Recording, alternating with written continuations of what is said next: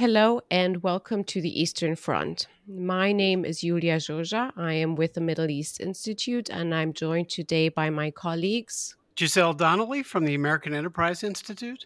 And and Dalibor Rohash from AI.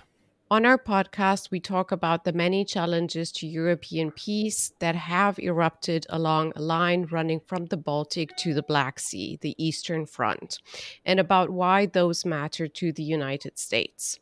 If you enjoy this episode, please consider subscribing, rating, and reviewing on Apple Podcasts, Spotify, or wherever you get your podcasts. Thank you. We're joined today by our friend Maria Tomak, who is the head of the national office of the Crimea platform appointed by the president of Ukraine, Zelensky. Um, she has been doing amazing work on monitoring the situation in Crimea and beyond, and is now, she'll tell us more about that in a minute, is now helping to monitor war crimes that are occurring in Ukraine as we are speaking.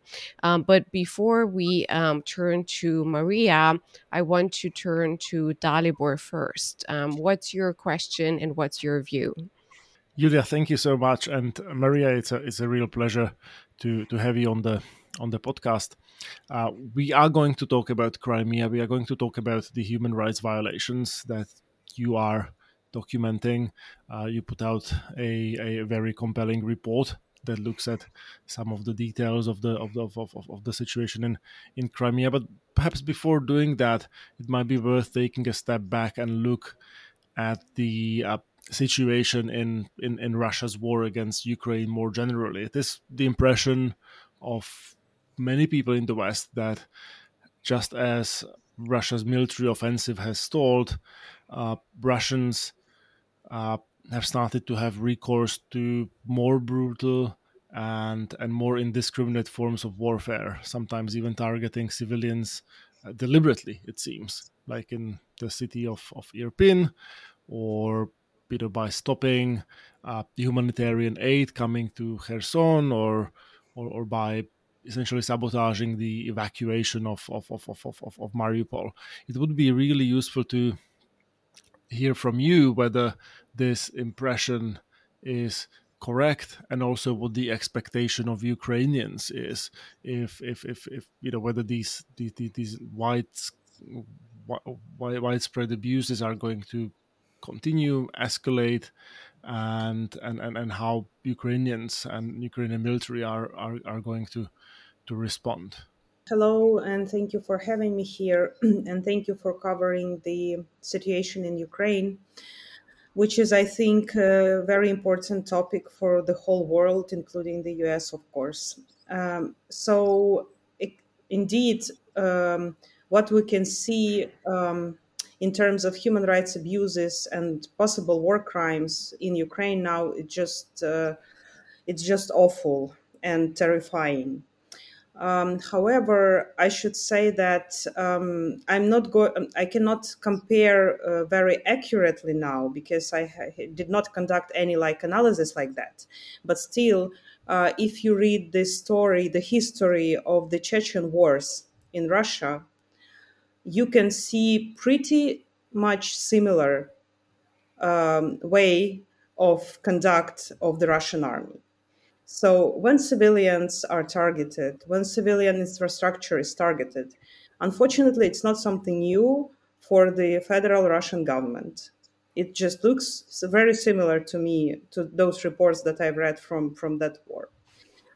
And again, we may speculate why Putin and his allies are doing that.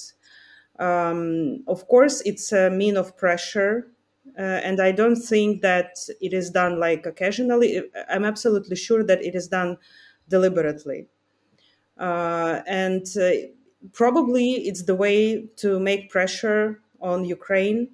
Just now, a few hours ago, I believe there was another statement from the side of Russia, in which they explain what do they want from Ukraine. They want Ukraine to acknowledge Crimea and so-called LPR and DPR as like Russian lands. They want Ukraine to refuse from any international organizations and coalitions like NATO and EU. Again, it's not something new, and it's something that we've been struggling like for years. And the third point was about appointing a pro-Russian politician, Yuri Boyko, as a prime minister of Ukraine. So that's what they say we should do in order to stop this mass killing. Ukraine, if I'm not mistaken, it has already been stated that Ukraine will refuse that kind of blackmail, as Ukraine refused this sort of blackmail before. But anyways, the fact is that despite many attempts to organize the so-called green corridor or humanitarian corridor in order to evacuate civilians from those places where the situation is the worst one, like around Kyiv or in eastern Ukraine in the city of Mariupol, or in some cities in the eastern Ukraine, Kherson region, all those attempts failed. And which is what impresses me again about the strategy of Russia is that when we look at the Russian state media, they all claim that these attempts to organize green corridors failed because of the Nazis in Ukraine. So yes, and I believe that itself this blocking of evacuation that may amount to war crime probably, but aside of that, we can see that the situation is so dramatic and so awful in those territories that were captured like throughout these 10 days by Russian army. Again, it's in the mostly in eastern Ukraine, in northern Ukraine, and in southern Ukraine.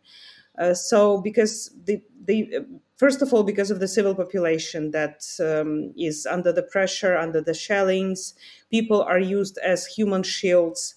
Again, it's not something new for Russia because we've seen they've been using it in Crimea in 2014, and our colleagues from human rights NGOs, they even filed one of the kind of applications to the International Criminal Court specifically regarding the using of human shields by Russia in Donbass and in Crimea as a tool of a war, basically. So they also place some like items to fire rockets and missiles in the private yards. It is something. It's may amount to war crime, and we have seen it before already. According to the signals that we get from those newly captured territories, the some of the civilians are under the violence. They face violence from the side of the occupying power, and they behave very brutally. They deprive people of food, of medicines, of water, and they cut off the supply, the water supply, the electricity, the gas supply. And Ukraine is still pretty cold. It's like -5, -3, and so on. So it's really cold. And because of the very intense shelling, people stay in the basements, like sometimes for 1 week, including women and children, and they have no access to proper foods, to water, and it's all the time. I mean, it's very painful to see because if before that it was from many people, it was very much far away, for instance, from the capital of Kyiv, of Ukraine, Kyiv, right? So it was in eastern Ukraine, that intense war, not so intense, but still there were shellings, there were, the shootings and so on. Now it's in the capital, in those neighborhoods which were very cozy, where lots of people used to live, as we say, sleeping neighborhoods. There are no administrative or anything else buildings or cultural centers, but it's just like place where people live.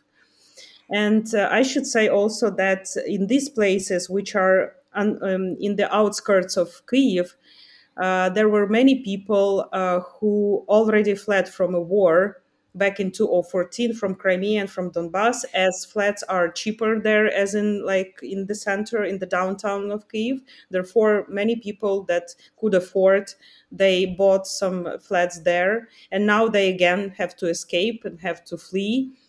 But I believe that the level of destructions and of shellings is uncomparable, of course, with Donbass. The war is indeed full fledged, and it's in like all over the place mostly, with exception, at least as of now, the Western Ukraine. So the southern western part of Ukraine now is relatively safe.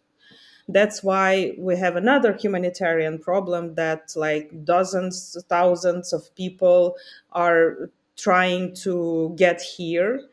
And it creates another problems that Ukraine was not prepared to, just to be very honest. It's like IDPs, like huge number of IDPs. They have to live somewhere, and it's a problem. However, here we have to thank to Poland, for instance, and to other our neighbors that appear to be much more ready to this crisis. And there is like more or less possibility for people to be hosted outside Ukraine, and we're very like helpful, thankful to those countries who host our refugees, like Poland, Slovakia, Romania, etc. Maria, if we could turn to Crimea, from an American or Western perspective, the focus since 2014 has very much been on the fighting in Donbass. And I think many people are surprised by the success that the Russians are having in their breakout from Crimea. If you could give us kind of an assessment or an update or a primer on what's happened in Crimea since 2014, I think would be very helpful. Indeed, the focus was pretty much on Donbass. However, I should say that I think we managed to a bit to maybe to balance this accent by establishing Crimea platform, which was launched in August of the previous year of 2020. And that's how we like brought. It was the initiative of President of Ukraine Zelensky, and it was conducted and supported by various governmental institutions. And I think basically that's one of the things that made Putin very angry, because for all these years they were doing their best in order to Crimea be forgotten by the international community. Just leave us with Crimea, and that's it. And when Ukraine started to very intensively go back to this issue, like in a very politically active manner, I think that made Russia even more mad. That's something that was obvious via the various statements of the Russian governmental representatives, and so it was very obvious. And But now what we see, it's unfortunately, I wouldn't say that it's a surprising for us.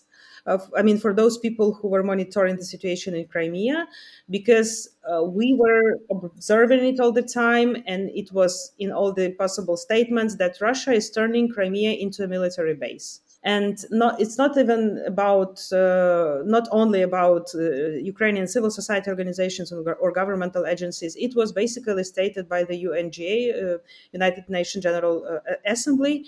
For the previous 3 years, they've been adopting the separate resolution on the militarization of Crimea.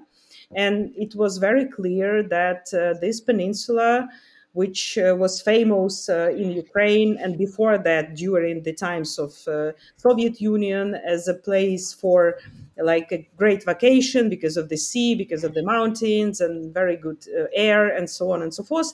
So it was literally turning into a place where Russia stores weapons, military vehicles, where the forceful conscription into the Russian army is taking place.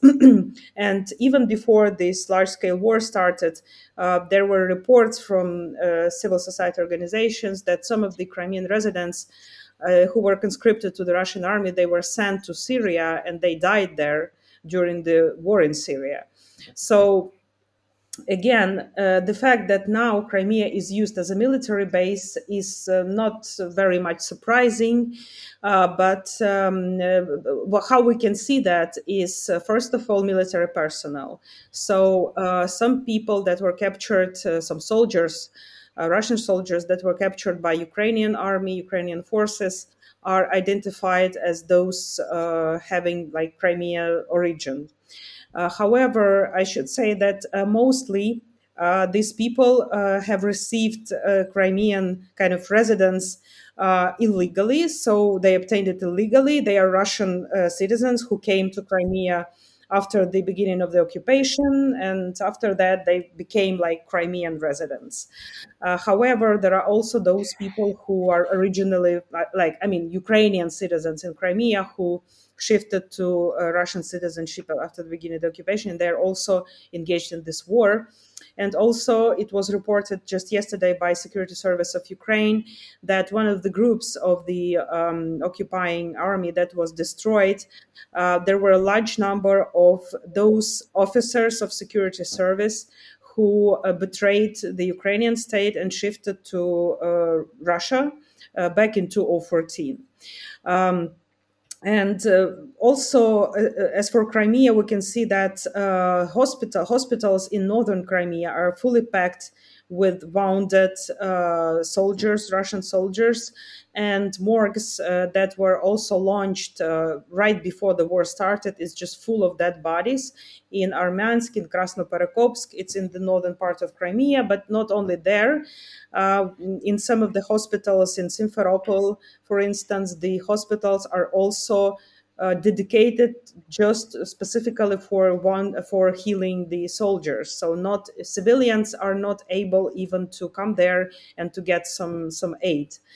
Also, we can see that in just so very like purely military aspect, Crimea is used to launch rockets, missiles, some aircraft that are attacking Ukrainian forces, and in particular southern Ukraine. And of course, with those servicemen, the drama is that Crimean residents, citizens of Crimea, basically, citizens of Ukraine, basically, as Ukraine considers them, because Ukraine does not acknowledge this Russian citizenship obtained after 2014. So they are sent to a war against their own state. And that's, I think, a pretty dramatic situation. And also, what we can see is that what Russia is doing very, very well is propaganda. So it intensified in Crimea a lot. Of course, the key narratives are repeating these Russian lies, sorry for that undiplomatic expression, but still, about so-called anti-Nazi special operation in Ukraine.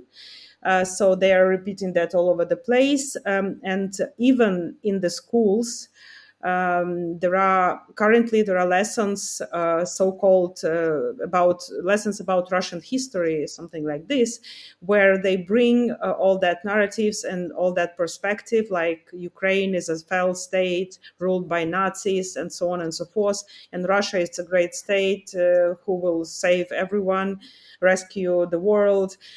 And children are getting brainwashed. And just today, it was not included in this report that you referred to, because we received it today, that some of the school teachers that are considered to be pro-Ukrainian, like this, they receive some threats or they are called for a conversation with the Federal Security Service of Russian Federation and with law enforcement, occupying law enforcement.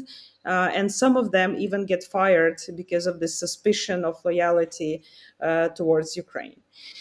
So that's the general situation in Crimea. It's, of course, it's specifically affected.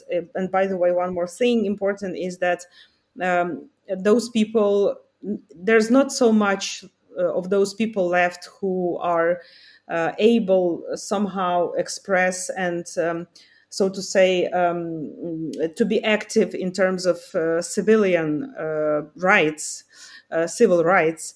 But still, there are some, and they are facing the pressure as well. Some new people got arrested. Two new people got arrested, and some of those people who were again non-loyal to the occupying power, they got threats again. So it's obvious that it's a parallel campaign. So as Russia is waging this huge war in the territory of Ukraine, the occupied territories is under the specific pressure by various means. There is also Donbass, those territories that were occupied prior to that, but unfortunately, in Crimea, we have more possibilities to monitor the situation than in Donbass, because there the situation is even more complicated in terms of people, the possibilities even to report some of the information, even under the cover. So thank you for this overview of Crimea. It does sound to me just like the Soviet Union in 2022. But I am also curious, and I think it's important for us to understand how your work has changed. You were based in Kyiv. You're now in Lviv. Your main work was to look at Crimea. You just offered us an overview, so clearly you're still managing to find time to monitor that. But you were telling us a little bit about how your work has changed before we started this podcast. So can you describe to us what you're dealing with as a professional looking at human rights violations, and as a citizen now in Lviv, how your work has changed, and also how we and our listeners, in your assessment, can help with the work that you're doing? Actually, we came to Lviv together with my colleague Tamila Tasheva. We came in Lviv prior to the war, just to conduct some events dedicated to Crimea. And actually, when the war started, we were here, and we decided not to come back to Kyiv at that point. And now, actually, our team is dispersed. We still work as a governmental agency, as a governmental institutions, but from various places, like from various cities. And it's pity to say that part of our team is in very dangerous condition, and they cannot flee from there for various reasons. But I should say that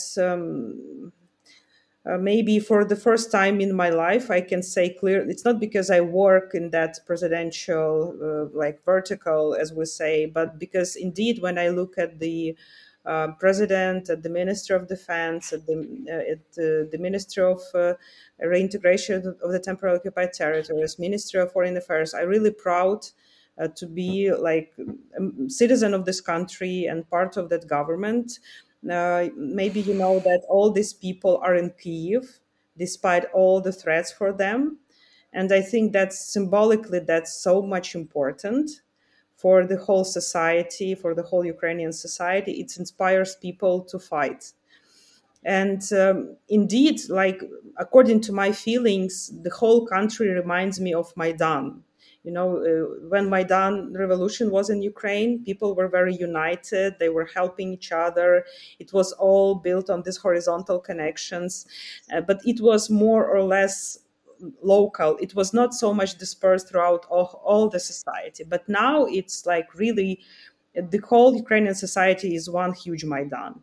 And even in those cities that are now captured by Russia, more or less under the control of the occupying powers like Nova Kakhovka, Bilokurakene, in southern Ukraine, in eastern Ukraine, people are going to the peaceful rallies, under the gunpoints, even though Russian army does shootings, but people go just with Ukrainian flags, singing anthem, and it's just amazing. I'm so proud of this courage of my, like, our people, Ukrainians.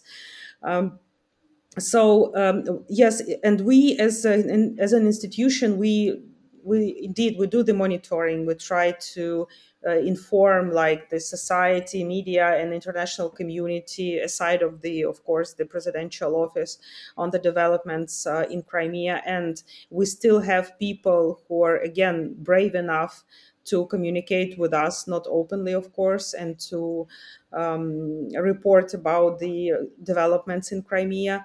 But the sad thing is that we are not the state is not able now to provide some services to the Crimean, to the Ukrainian citizens in Crimea.